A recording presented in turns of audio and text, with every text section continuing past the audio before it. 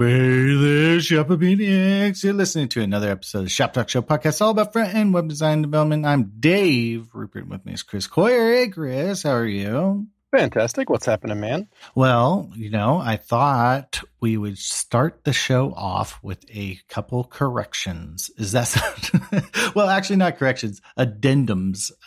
Because advice. Yeah, so we were talking, we'd riffed last episode or whatever about wouldn't it be cool if you could get StyleLint or whatever, a little feedback hey, I'm using the CSS property, but it's totally not supported or whatever. It was kind of riffing on an ideal tool. And a couple people wrote back, Malig, and I'm probably pronouncing your name wrong, I apologize, was hey, there's a Can I Use extension in VS Code that you can use. So that's cool. So so it'll tell you oh yeah, checkbox in all these browsers, as you're on the property. Oh, I see how it works. Oh, that's a lot of information though. That's a lot. And then there's another one. Ryan Clements wrote in and was there's a StyleLint extension for StyleLint no unsupported browser. So you can fail a build, or you can just warn, which I thought was kind of the cooler option. Just warn if this isn't supported. Hey, yeah, that's kind of good, right? But look at even the examples. Shows a big warning about Flexbox and how it's not supported by IE8, and you're I don't want that. That's going to annoy me the second I install it. Yeah, that, and I think both of them kind of had that. Maybe I need to verify. Because one's yeah, I would need to drive them a little bit more to be yes, this is the dream, The first thing that crossed my mind is that it should use the browsers list thing, that thing that Auto Prefixer, I think, started, but other technologies use it, where you say, these are the browsers that I'm trying to support. And then it uses that. And it looks like this does that. It's just unfortunate that their screenshot shows Flexbox. But if you had IE10 or not, maybe even no IE, support, that it wouldn't show you that error, As I'm more interested in the newer ones, I don't really care about, that iOS 2 didn't support linear gradient or something. I don't care. But I do care about nuanced scroll snapping stuff, or new gotchas that I'm less aware of because they've just changed over time. Or even just you can use appearance instead of WebKit appearance or something like that. I always forget the rules, or what is it? The Firefox DevTools do this. I think other DevTools have started doing this, but where it'll tell you, you actually don't need this. That would be cool too to have in your editor. The reverse Can I Use? You have this in your CSS, but you actually don't need it anymore. Yeah, you put Flex 1. You don't need Flex Grow and Flex Shrink. You put Flex 1. So wouldn't that be cool? This property was never executed. Or that one you told me the other day about the you don't need WebKit overflow scrolling touch anymore or whatever. Yeah, totally. I was really? Obsoletes, a list of obsolete properties. That would be kind of cool. Yeah, hopefully there's not that many of them, but when they're there, it's good to know. Yeah, it would be cool, but I don't know. Anyway, this was cool. Thanks everyone for sharing those. I'm glad A, I didn't have to go build it, and B, it exists. I can at least see if my idea was fun. I don't know. I might try this StyleLint one. StyleLint is a mixed bag in how mad it gets about you, because it's no nested selectors, and you're just dude, I'm gonna probably have more than one selector at one point. Yeah, I mean the point is it's configurable though. It's super configurable. I like StyleLint. I use it. But but 90% of it is finding the config that you agree with, sort of, right? Yeah, right. And so you probably start with an opinionated set. And I think it has opinionated sets by technology too. So you can have an opinionated set for your SCSS if you want that, Yeah. Which is useful to me. I had a bug yesterday though, that this is the kind of just waste of time stuff that can be infuriating. I used Prettier too, and Prettier, you hit save, and then StyleLint was saying, oh, you've indented this. It was literally a linear gradient like too far. Like I want 2 space indents, but you made it 4 space indents or something. And I was like, wow, who cares? Why are you yelling at me about this? But then I fixed it, and it's like StyleLint's like, cool, thanks, you fixed it. And then hit Command S, and Prettier like puts it back to how it wants it. And so, your tools can fight each other in that way. And that's like my least favorite thing about web development. Like, oh, y'all need to get along. Yeah. I spent, I think, 2 weeks on, like, I had some downtime between some projects, and I like spent 2 weeks getting it perfectly set up,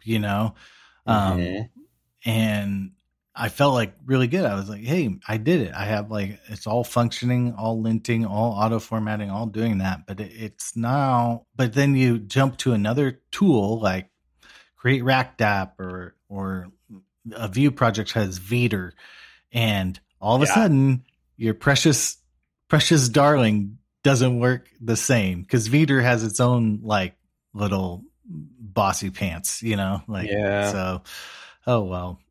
But I don't know. Nuxt has a lot of this stuff built in. I'm a fan of Nuxt here, Dave Rupert, Nuxt evangelist. They don't pay me to say that. I probably owe them money for saying that. But it's like, the out of the box, like correction and linting and stuff is actually pretty dang good there. So I like it. Cool. And does it ship with Nuxt, or do you add it on? Yeah, it's all built in, and then they kind of, I'm trying to think what it does. Because you want to install some extensions into your editor too to make it all work lovely, right? Like you want the Veeder extension, you want the StyleLint, ESLint, and stuff like that, and so you kind of need all those kind of running to get it to work out of the box. But it does a pretty good job. So. Yeah. Isn't it? We're in this, like, what do you think about, like, what about your coworkers? Let's say you got it all working right.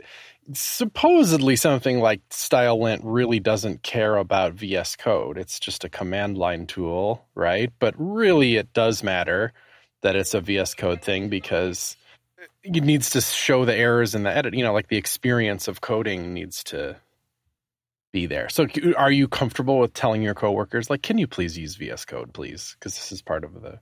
Yeah. I kind of mandated that. I think like maybe some still used Atom or something like that, but I kind of got everyone on VS Code. And then, you know what? I did an extensions.json, because you can have those .vs Code folders or whatever, where you do like workspace files or settings and stuff like that.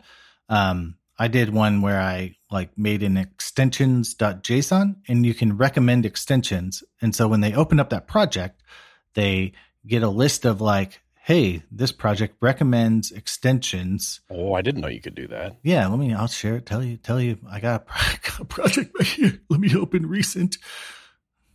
I like that. That's neat. So that yet even more reason why you should try to converge everybody on tools, even though, is that fair? Like we have somebody at CodePen now who's on Linux for the first time. Alex has played with it, but it's been like no problem, none. They run it, it's fine. But they are on VS Code. But I wonder if they, if there was some other editor they liked, would that be fine? Or is it at some point going to cause problems? And like as management, you have to be like, could we please converge on a tool set, please? I mean, honestly, I think that's why you have those big Java IDEs, like NetBrains and whatever. It's just like they added enough scaffolding or convention to auto format your code, to find code, to cross reference code, stuff like that. I think like I'm not saying like we're all VS Code for the rest of our life, but I think it has a lot of like good, hey team, if we're going to work as a team, like here's all the things you need, I think, and that's probably kind of even back to like the what you want to call it, like package.json lifestyle, like we are in config based development, right. Everything has a config, and I have recommended plugins. You don't actually have to use the plugins. It will all get probably like jacked up in loading or whatever, but like I have plugins for like ESLint, Prettier, GitLens. So like I'm just kind of advocating. That's unnecessary, but it's just kind of like, hey, if we want to really see who wrote this last line or whatever, you know, like GitLens is awesome. SAS indented. I don't think maybe I put that there just to get my coworkers to indent SAS correctly. StyleLint, Beater, and I put import costs just because I want to like organizationally have that performance sort of mindset, you know. And then Prisma, which we're using, that's just the syntax setup for the like the database, whatever the ORM, I guess that Prisma is. So, do you ever have trouble? Like, you know, okay, so you're suggesting the things, but do they all work for everybody, or do you have I think they all work for everybody. I mean, you know, there's a chance, you know, I'm sure you've been there, but like, where one program, it's just not working. Like, Jest is kind of my big like noisy boy. Yeah, and Jest is like, dude, this does not work, and I'm like flipping out, and it's like, well, dude, I just opened the project, so it's probably not anything, you know, like nothing's changed, you know, like what's going on. So, you know, occasionally I'll have to like disable Jest or something like that, which is less than cool, but like, you know, like that's like an extension. You know, there occasionally people disable extensions and it won't enable, but hopefully your pre-commit hooks or whatever are kind of sneaking in and catching it, you know. There's like 3 places these like rules are enforced. One of them is like, get it early in the process. Like I want the squiggles in my editor because I want to fix the squiggles when I write it wrong. Yeah. But if I miss the squiggles, the pre-commit hook should tell me about the squiggles so I can go fix them because I missed it. And then even if somehow my pre-commit hooks are broken, those then rerun again as continuous integration or whatever, and then those tell me about the squiggles. So there's so many layers of all this, and it doesn't strike me as like terribly fragile, but it does a little bit sometimes. For example, that's why I was bugging you about does it work for everybody, because it's like my RuboCop locally has been broken for a while, which is a little like Ruby based tell me if my code is wrong thing, and it's neat because it can also do auto fixing and stuff. So it'll have opinions about white space because there's some things in Ruby that are fairly white space necessary, you know? And like one of them is just like you hit return in VS Code and it will indent the next line. Like any editor will do that, right? Not indent it further, but stay at the indentation level. But then if I hit save, that line, that white space line actually isn't totally blank. It has 2 spaces in it. And for whatever reason, our little linter is real mad about that. I can't even merge a pull request if there's a blank line with spaces on it, you know? Oh boy, yeah. So RuboCop normally on a machine would just fix it, you know? Because it's considered a fixable rule, but it just doesn't work on my machine, and I cannot figure it out. And it's been broken for like a month, you know. So that's one of those things where it's like it's not just as easy as saying everybody install RuboCop, you know, because it's like it can break. Yeah, and that's it too. Is occasionally like I had this issue where ESLint would be pissed off, you know, and I'm like, well, fix it, dude. Like that's you know it's wrong. You can fix it. You know, I put something wrong. And it's like, dude, I can't fix it. And then I select it all and I use the Command Shift P menu to say auto fix. And it's like, yeah, I can auto fix this. And so it's like, hey, are you confused? Because you just told me in the console very loudly that you could not auto fix it. And then StyleLint is maybe my beef with StyleLint is it's very good at telling you what's wrong and what it's mad about, but it's not good at just auto fixing as good maybe as the other stuff. So, you know, there was a thing. It was just like, oh man, you did not alphabetize your stuff. I expected this above this and this above this and that below this, you know? And it's like, yeah, I don't care. Fix it, you know? But it just wasn't as good. Like it didn't auto fix as I had hoped, you know, but you know, and those are the issues too, where I feel like I find out in the pre-commit hook, like, oh no, StyleLint was actually very mad about this. Cause I don't know. Sometimes you don't know if are you just slightly mad or you like fail to build mad. That's what you don't know or like fail to commit mad. Right. So yeah. Or they can be all a little bit different.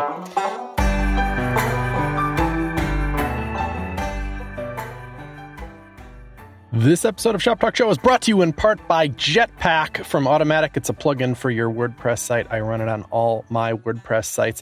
It has a bunch of features packed into it that just do great things for your WordPress site. And a lot of them are optional. Like if you want the backup stuff, you can buy that a la carte. If you want the instant search stuff, you can buy that a la carte. I use both of those things because I find backups to be completely non-optional when running a website. Got to have those for safety. I think the instant search feature is amazing. It brings like really powerful cloud-hosted search to your site. So you get better search results, a better search experience, and it's just like all offloaded from your own server having to deal with it. It's a really great feature. Just look at CSS Tricks and search for something to experience what that's like. But if I had to pick my absolute favorite feature, I think this is a very hard call. I think it's the CDN stuff. They call it Site Accelerator, and it works for some of your static WordPress files like CSS and JavaScript, but also images. And images are tricky to get right on websites. WordPress already does a lot right because it does the responsive images thing where it creates different sizes of them and sends them. That's built into WordPress core. But then optimizing them, hosting them on a CDN is like another layer of goodness on top of images that you need to be doing, and Jetpack just automatically does it and serves them in the right format too. Yeah, like a third thing, really kind of tricky stuff to pull off. And in Jetpack, you just flip a toggle on and it does all that stuff. So like that's huge to me that I don't have to think that much about my image stuff because Jetpack and WordPress are doing so much for me. So thanks for the support, Jetpack and Automattic.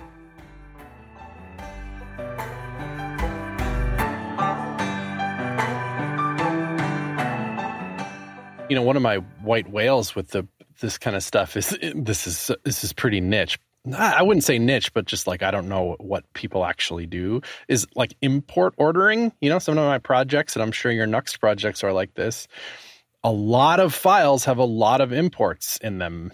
Like that's a big chunk of every single component that you open is all of its dependencies from your pattern library and from wherever. You know, there might be 8 of them on any given file on average or something. That's what our projects look like. And there's no automatic, you know, Prettier doesn't touch those things. They just sit there, you know, and it's like, should they be alphabetized? Should there be spaces in the different things? Should it distinguish between things that are clearly from NPM and things that are importing from your project and that kind of thing? And so we've had endless talks about this, even though it feels like a waste of time. But it's kind of like there's like a VS Code plugin that does it, but that's no good because if one of us has that installed, then every file they touch is going to reorder a bunch of crap and make a bunch of commit noise. You know, like you need to like do it across your whole code base, then put it as a pre-commit hook, and then be done with it. Right? Like that stuff has to be part of the flow. Otherwise, it's just noisy forever. And that's like unacceptable, you know? So I just don't know. I don't know. Like, I actually don't even care. So the decree from me essentially is nobody touch import, put imports wherever you want at the top of your file. Nobody reorder anybody else's imports. Like, because the order actually just doesn't matter, you know, but it matters like aesthetically and maybe code understandability wise, but I don't want to see commit noise of people reordering imports because it's not done programmatically. So you have a social rule, a process fix. Yeah. Where, I mean, do you think it's automatable? Is there a dream automation? Almost close, but no cigar, you know, like if Prettier did it or whatever, and we could all install that, and because we use Prettier anyway, then good, then we're done. We'll run Prettier across the code base one more time for those, commit that as one big commit. Everybody has Prettier installed anyway, so rock and roll. I don't know. I haven't looked in a minute if Prettier has a plugin for it or something, maybe. But I kind of like running like stock Prettier too. Like the things are like, oh, just add this plugin to Prettier. I'm like, maybe not, you know, I kind of want to. Yeah. No. But there's there's a VS Code plugin that does it, but it disagrees with the rules that run in CI. But yeah, I know. So I haven't, that's why I call it a white whale, because I've tried like 3 times to get this going. And then I'm like, why? This is not improving anything for us. You know, it's just as easy to put one Slack message that says, just leave imports alone, everybody. Okay, bye. Yeah. Code review it. Auto paste or whatever that stuff's called, where you're just like, hey, leave imports alone. So is it a money problem? Like, have you thought about like commissioning a plugin or an extension or prettier the problem is I don't like bespoke stuff that much. I like it when we use tools that everybody else uses, especially because there's so many touch points for a tool like this. So if you commission it, I could imagine commissioning like a VS Code plugin or something, and somebody could really nail that. But like we said, that's not enough. It needs to be a pre-commit hook too, and it needs to run in continuous integration too. There's like 3 places it needs to run, and that's a little like touchy to the point where it's, I don't know. But I see what you mean. I do like that as a solution, like more than. I should probably think about that more often. Like what can you outsource here? It's clearly work, but it's really well-defined work that's easy to pay somebody to do. That's valuable stuff. Because sometimes you have these problems, right? But like maybe it's just as easy as like filing an issue on VS Code, the repo or what, but then you're waiting months probably to get it picked up, but maybe somebody knows how to do it easy, so. Yeah, maybe. You were asking about an integrations engineer the other day. Like, have we, how DevOps just like became a job at some point, even though it wasn't always. Like, and then other things did, like performance work kind of has become a job. And so is integrations engineer like a new job? Yeah, like that's what I was thinking. Because Sarah Drasner has a post on Dev Advocacy, DX, right? And in that thing, she talks about integrations engineers. And she kind of, her perspective is sort of this, like make your thing work on my thing. She was working at Netlify at the time. So it's like, let's get Nuxt on Netlify. So the integration for Nuxt and Netlify, we're integrating Next into Netlify. And I thought that was like, that's exactly what I'm talking about. But, sometimes there's these integrations, like, I don't know, CodePen interfaces with what? PayPal, GitHub, Twitter. Like, I know you have like those OAuth things. You have the payment things. You have, I don't know, maybe you're hitting some other service like SpeedCurve or something to monitor pages or, right. Run your Axe. Axe or something. So like you have these like integrations you're trying to hook up to, whether they're internal or external, like hitting some third-party service. I'm integrating with, I'm trying to even think like of a good example, Airtable or Google Sheets, like we're hitting these APIs to get this data to power this thing.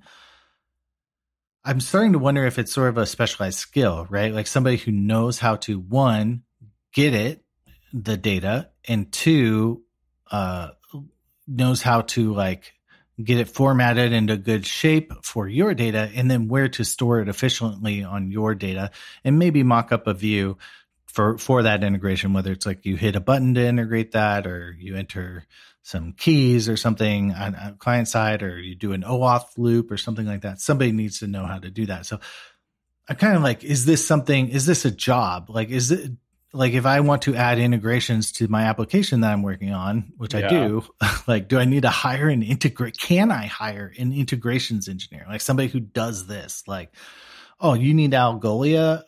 I do that, like, it's like, awesome. I would love to hire you to do that, because I don't want to spend 8 weeks learning the Algolia API and all this crap, like I got other fish to fry. So, well, who did I wish I could credit the people I talked to. I was at a conference back, before those existed or whatever.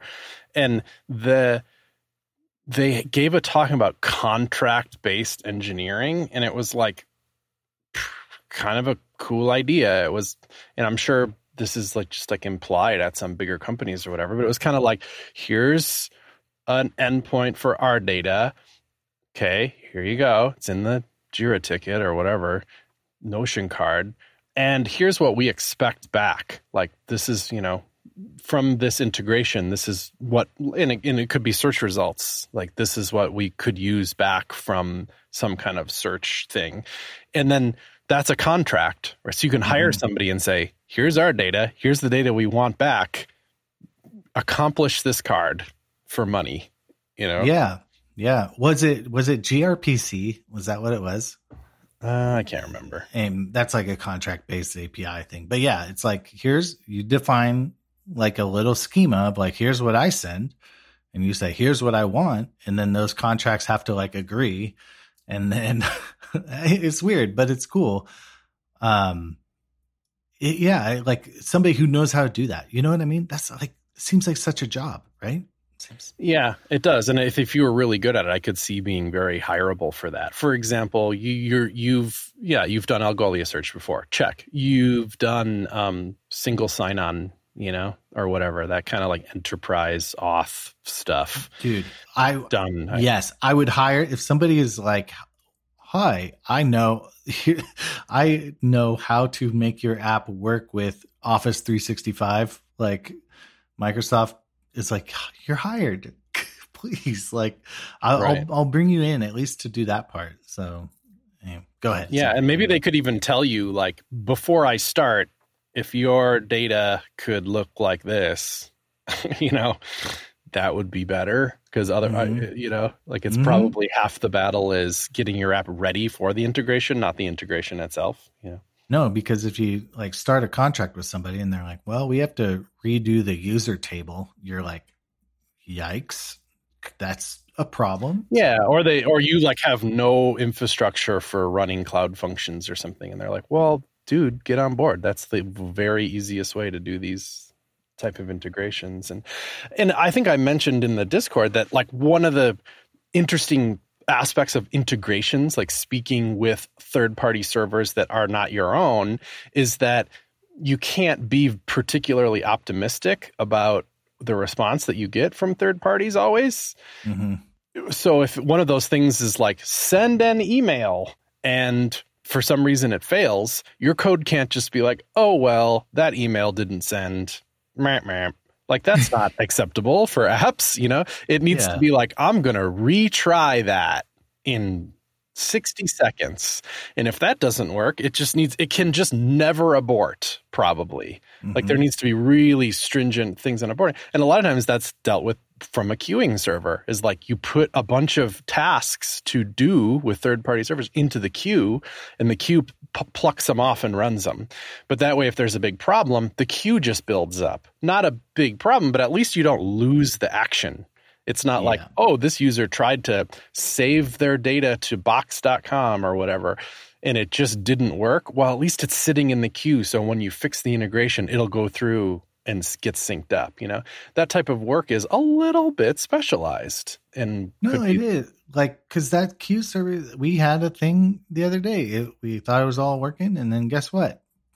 Like, we're getting a bunch of zeros back from the API, and it's like, cause like the queue messed up or something, or like the server ran out of memory or something like that, And so like, man, like, I need somebody who kind of, even that's the meta level too, is like, if you know like what kind of machine you need for this operation too, like that's actually pretty huge in the cloud computing realm. Like, if you know like, oh, you want to integrate with some spreadsheet, Airtable, well, guess what? It's kind of a memory hog because it tries to send you a 10 megabyte table. So here's what you need, so.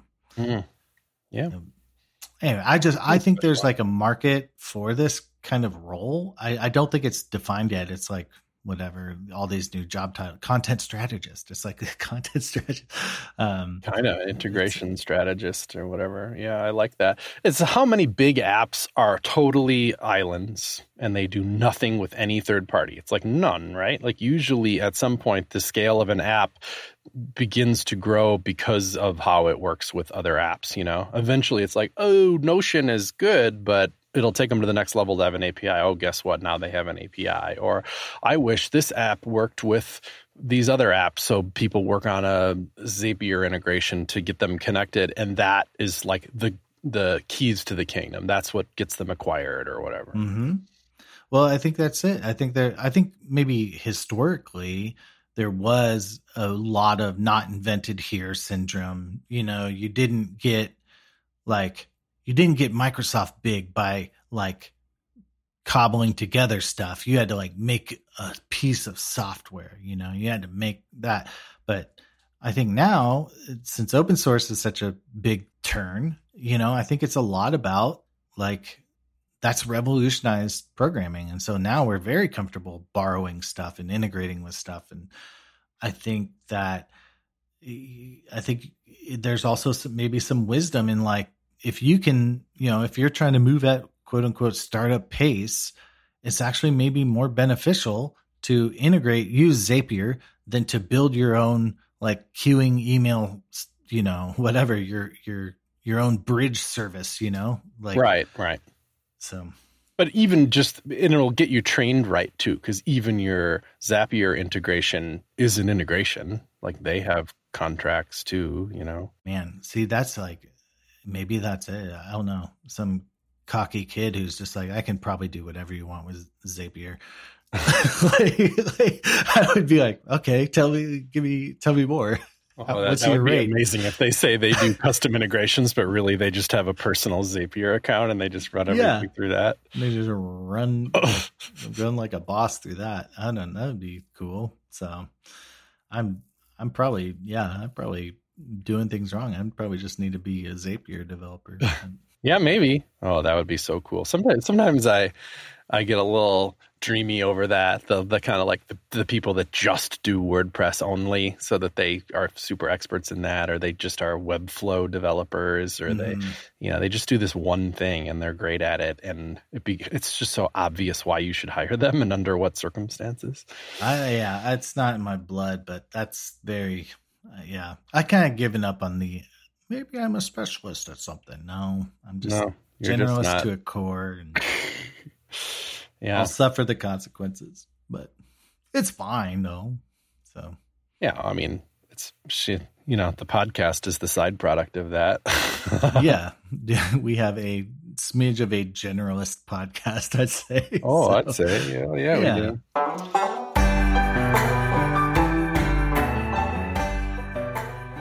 This episode of Shop Talk Show is brought to you in part by Retool for Startups. So Retool, retool.com, remarkably good tooling for building admin tools, internal tools and stuff. Retool for Startups is a special program that they're offering. So this is what they say. After working with thousands of startups, they've noticed that technical founders spend a ton of time building internal tools. Been there, which means that less time on the core product. So we built Retool for Startups, a program that gives early stage founders free access to a lot of the software they need for building great internal tooling. The goal is to make it 10 times faster to build admin panels, CRUD apps, and dashboards that most early stage teams need.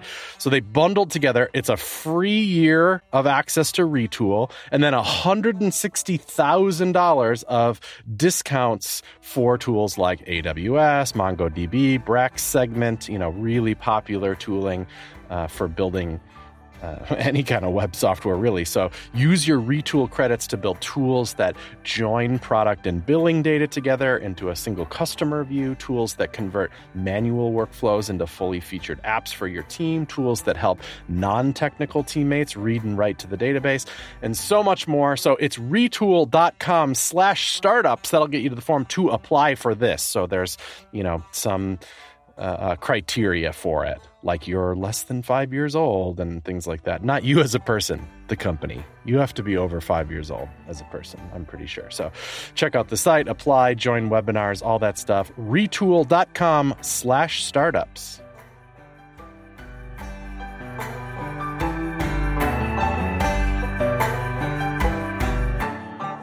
The Discord was popping the other day with new Chrome API. Eyedropper. I did not see that coming.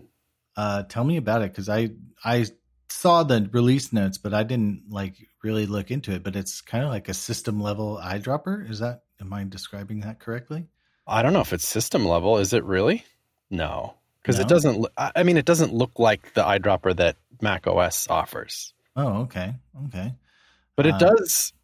Maybe it is though, because I don't know. Like I use Figma and they have an eyedropper, right? But you can only eyedropper from inside the Figma window. But this eyedropper, I can go wherever on the screen and get the color from it. And so, doesn't that mean it has to be OS level? Yeah. Well, was it Scott Gell made it? He was like, I made a new app or whatever. It's just the input type equals color. And then I keep meaning to blog that. It's so great. It's a data URL Yeah, I could probably read it to you, but it's just like data, text, HTML, charset, UTF-8, HTML, title, color picker, end title, input type equals color. And that's it. Close HTML. And that's it. And it's like an eyedropper, and you can put it in your bookmarks bar and you get a color. Exactly. So anyway. Yeah, I love that. And he's like, what else can we do here? And it's pretty genius, really. I mean, whatever, then you just get an eyedropper. But then where does it go? Did he integrate a clipboard API? Does it plop it on your clipboard too, or no? No, it just goes to the input. So you'd have to read it, and it's only in RGB, but that's fine. Yeah. Well, a few more lines of code and it will work here. I wonder. So this eyedropper API, it's not part of input type equals color. It's just a whole really? thing. Okay. Oh, I don't think so. Like is it? Window.eyedropper? Yeah. It looks like, and Okay. Andrew put together a little hook, use eyedropper. Yeah. Yeah, I got it. Obviously writes React a lot. And so, yeah, you go new eyedropper. It's just like a totally fresh, new, API. And then you call eyedropper.open, and it returns a promise, I guess. And the promise has the color, but it looks like it returns a collection result, whatever that is, which has RGB, but it has whatever else too. I'm sure you can get other formats out of it. That's cool. It's just kind of neat. And then, because that's system level, then Andrew took it a little bit further and was just like, I'll use Petite View and have a add color button that spins up an eyedropper. You pick a color and it starts adding color cards to a thing. He called it the color palette builder. It's got to be like the fastest color palette builder ever. And its output is like a chunk of CSS custom properties. It's like, wow. Oh my God. That's 42 beautiful. lines of code for a very beautiful color palette builder machine. You need Canary. That's the trick. That's the trick I was because it's a 95. Chrome 95 is the wasn't it just 93 that dropped? Canary is like pretty far ahead. I think 93 is in dev and Canary's up 2 right now. I think dev will like enter whatchamacallit pretty soon. Man, Chrome's always just smoking with these APIs. Probably the kind of thing that you wouldn't just drop in a production app and have it be absolutely core functionality, but certainly progressive enhancement friendly. Just offer a little color palette button if it's available, or a little eyedropper icon that allows you to snag a color real quick. Yeah. No, I mean, and it's a progressive enhancement too, so you can just say, if this API exists, like you can just drop it in. That's cool. I don't know. Yeah, oh man, I'm just using it now. It's great. And this little demo Alex made is awesome. Yeah. Man, that's cool. Because you can, and it goes anywhere on the screen. It's not just on the web page. It's anywhere. No, it's anywhere. Screen. I don't know how it gets that data, but it does. Beautiful. Look at that. Look at the web advancing. There you go. Like when it's active, it's really, you can do nothing but pick a color. There's no way out. I guess the escape key works. So that's the kind of good thing that's why it's nice to let the platform do this, because it has little things like that. I think they were already talking about the idea that you can't like click anything, for example, like gobbles up any event because the event is selecting the color. Color pick, yeah. Well, yeah, that's, intuitive. Because if you wrote this yourself, it would be kind of a nightmare. But it would be longer than 42 lines of code for an entire color palette builder, that's for sure. And it would also, but I think the concern was security. Like, could you trigger this on somebody in such a way that it then you can't click anywhere on the website because or whatever, something like that. Yeah, well, isn't it you kind of have it's probably like window.open where you have to click. It has to be like a human being has to click. You cannot simulate the click. You can't do any. It has to be a real click. Or like a system level screenshot. Like when you go into screenshot mode and you can't interact with the page or whatever. Yeah. I don't know. I went down a rabbit hole to see it because it was sort of with that whole OnlyFans breakdown or whatever. I guess that's been kind of resolved, but I was just like I just was like, I had read a huge problem for people is like who do that sort of business is like screenshots of their basically the goods that they sell, right? And so and I was just like, is there a way to like detect going into screenshot mode, like mouse focus or leave or something like that? And there's no way, unfortunately. That would be interesting to have a web API to be like the person has like disengaged with the page or something like that. So then you could do like filter blur or something on the photos to protect those people who are contributing their private images to the internet. So yeah, anyway, I'm politically speaking, it was just sort of a rabbit hole I went down just because I was like, is it even possible to like protect images, from being screenshot, but then people would like protect tweets, and then people would want to protect whatever blog posts from being screenshot. And maybe that's not where we want the web to go, so. Yeah. Yeah. I never liked stuff like that, but there is stuff like if I like download a movie on iTunes or whatever, Apple TV, and like I'm watching it on my computer, it like is smart enough to not let me screenshot it. I'm like, why? Weird? Yeah. It's weird. There's so many, like, I just want to like a GIF of like this one thing from 30 Rock I quote all the time. I can't do it. I can't record like 2.5 seconds of 30 Rock, so how do people do it on freaking YouTube? Like everybody's got like the 10 best scenes and Lord of the Rings or whatever, and they have this amazing footage they just jam into their videos. Yeah, are they ripping Blu-rays or what? Like what are they doing? I don't know. Somebody's got it figured out, I guess. We have some time ahead of us. I think we're gonna be like, this is early stage stuff, but Dave and I are playing with some video stuff, and those will be dropping somewhat soonish. So get ready, fire up your YouTubes, but we'll see how that goes. Yeah, there's not that much to talk about. It's just that it'll be like a little shorter and more focused version of this show, and we're definitely not saying, oh, this is the new thing. We're just only doing this forever and ever. We're just dipping our toes, gonna see what you like. Pilot episodes. So far, I give it an A+. It's been really fun. We're having fun, and that's the most important thing in Corona times is have fun. Oh man, it's good. Well, hey, that's the big news. We're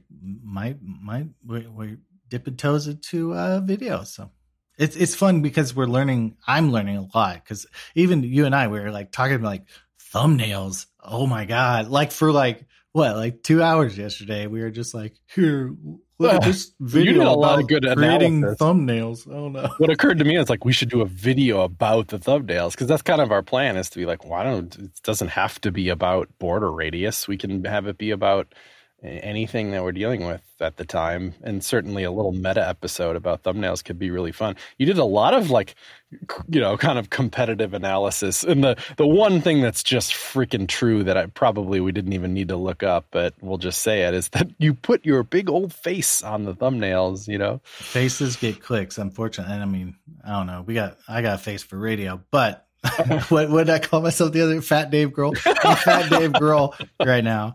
And so I don't know, but it's kind of, I don't know, it's weird to put yourself out there, but there's all these, I don't know. I think that's sort of the trick, is you got to have a face or a good action shot. I've never done it, yeah. But what I wanted is to be repeatable, because that's like the Shop Talk Show secret, is that we do things that aren't insanely time intensive, like Dave or I don't have time to spend all day editing a video. So it was finding technology that allows us to shoot the thing and stop and ship it, so it's a very small commitment.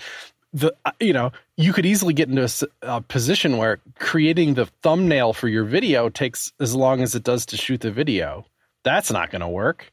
So it needs to be maybe not programmatic, but at least a pretty simple template. And so that's what I have together right now. It just doesn't, it's not doing faces. And I kind of feel like we should at least attempt the face thing. I don't know. Maybe not. It's complicated. It's complex. It's the, now I have an idea for an app, but anyway, I'll talk to you about that later. It's probably just a CodePen, because you could just kind of do it in a CodePen, couldn't you? Like a face detection API or whatever, or like video with edges. Oh my God. And then you just and then that's your top layer of the canvas, and then your back layers, whatever you choose, whatever, and then you have a text layer, and then you have a graphic layer that you can move around, right? Like, yeah, dude. And you could like have a little text area where you change the text and then also be able to pick it up and drag it where you want it. Yeah. Little logos and oh my God. Don't make it as a CodePen. Let's do this. $8 a month. App? Yeah. $8 a month service. No one steal this. And cut this out quick. Just kidding. I don't care that much, but yeah, it could be a CodePen, but it also could be like there's so much clear value in it that like why give it away? If I can just walk up to a website, say take a picture of me making a dumb goofy face, and I have like my YouTube thumbnail, a perfect YouTube thumb. Oh, dude, yes, that would be awesome. And also like, and then hit save, like save this basic template because I'm going to use it again tomorrow probably. Yeah. I'm going to do this again 100 times. So, yeah. This is this is it. We're going to make $50 on this idea. This is tens of dollars. Tenzillionaires. It's going to just be wonderful. Andreessen, if you want to just get in on this, just go ahead. And Chrome, if you want to ship like a green screen API, that would be cool. So you can just say like video element, green screen equals the hex color of your green screen behind you, and it just auto clips what's behind it. That'd be nice. We got eyedropper, Chris. We got eyedropper. Yeah. Now. Select green screen. That's a great idea. Chroma key. We're done. Step 1. You get the thumbnail. Hold on, Chroma. Can you actually do this on the web? I bet you can, because you could ship it to a canvas, and then the canvas could look for that pixel and make it transparent, right? Oh yeah, I've done that. I know how to do that. Oh wow, friggin' dude. Yeah, good stuff. Anyway, we got to shut down the show now because we have some work to do. We got to shut down the show, and we're heading into this JS party, Syntax versus Shop Talk show. I'm got the sweats. I'm ready to go though. I've been reading MDN all night, so we're good. Let's go. Let's do it. We're gonna do it. So all right. Well, thanks everyone for downloading this in your podcatcher's choice. Don't steal our ideas, please. My kids are depending on it. And I have a mortgage. And so follow us on Twitter at Shop Talk Show for tens of tweets a month. And join us in the Discord, patreon.com/Shop Talk for weekly fun. Chris, you got anything else you'd like to say? Oh, that's all. ShopTalkShow.com.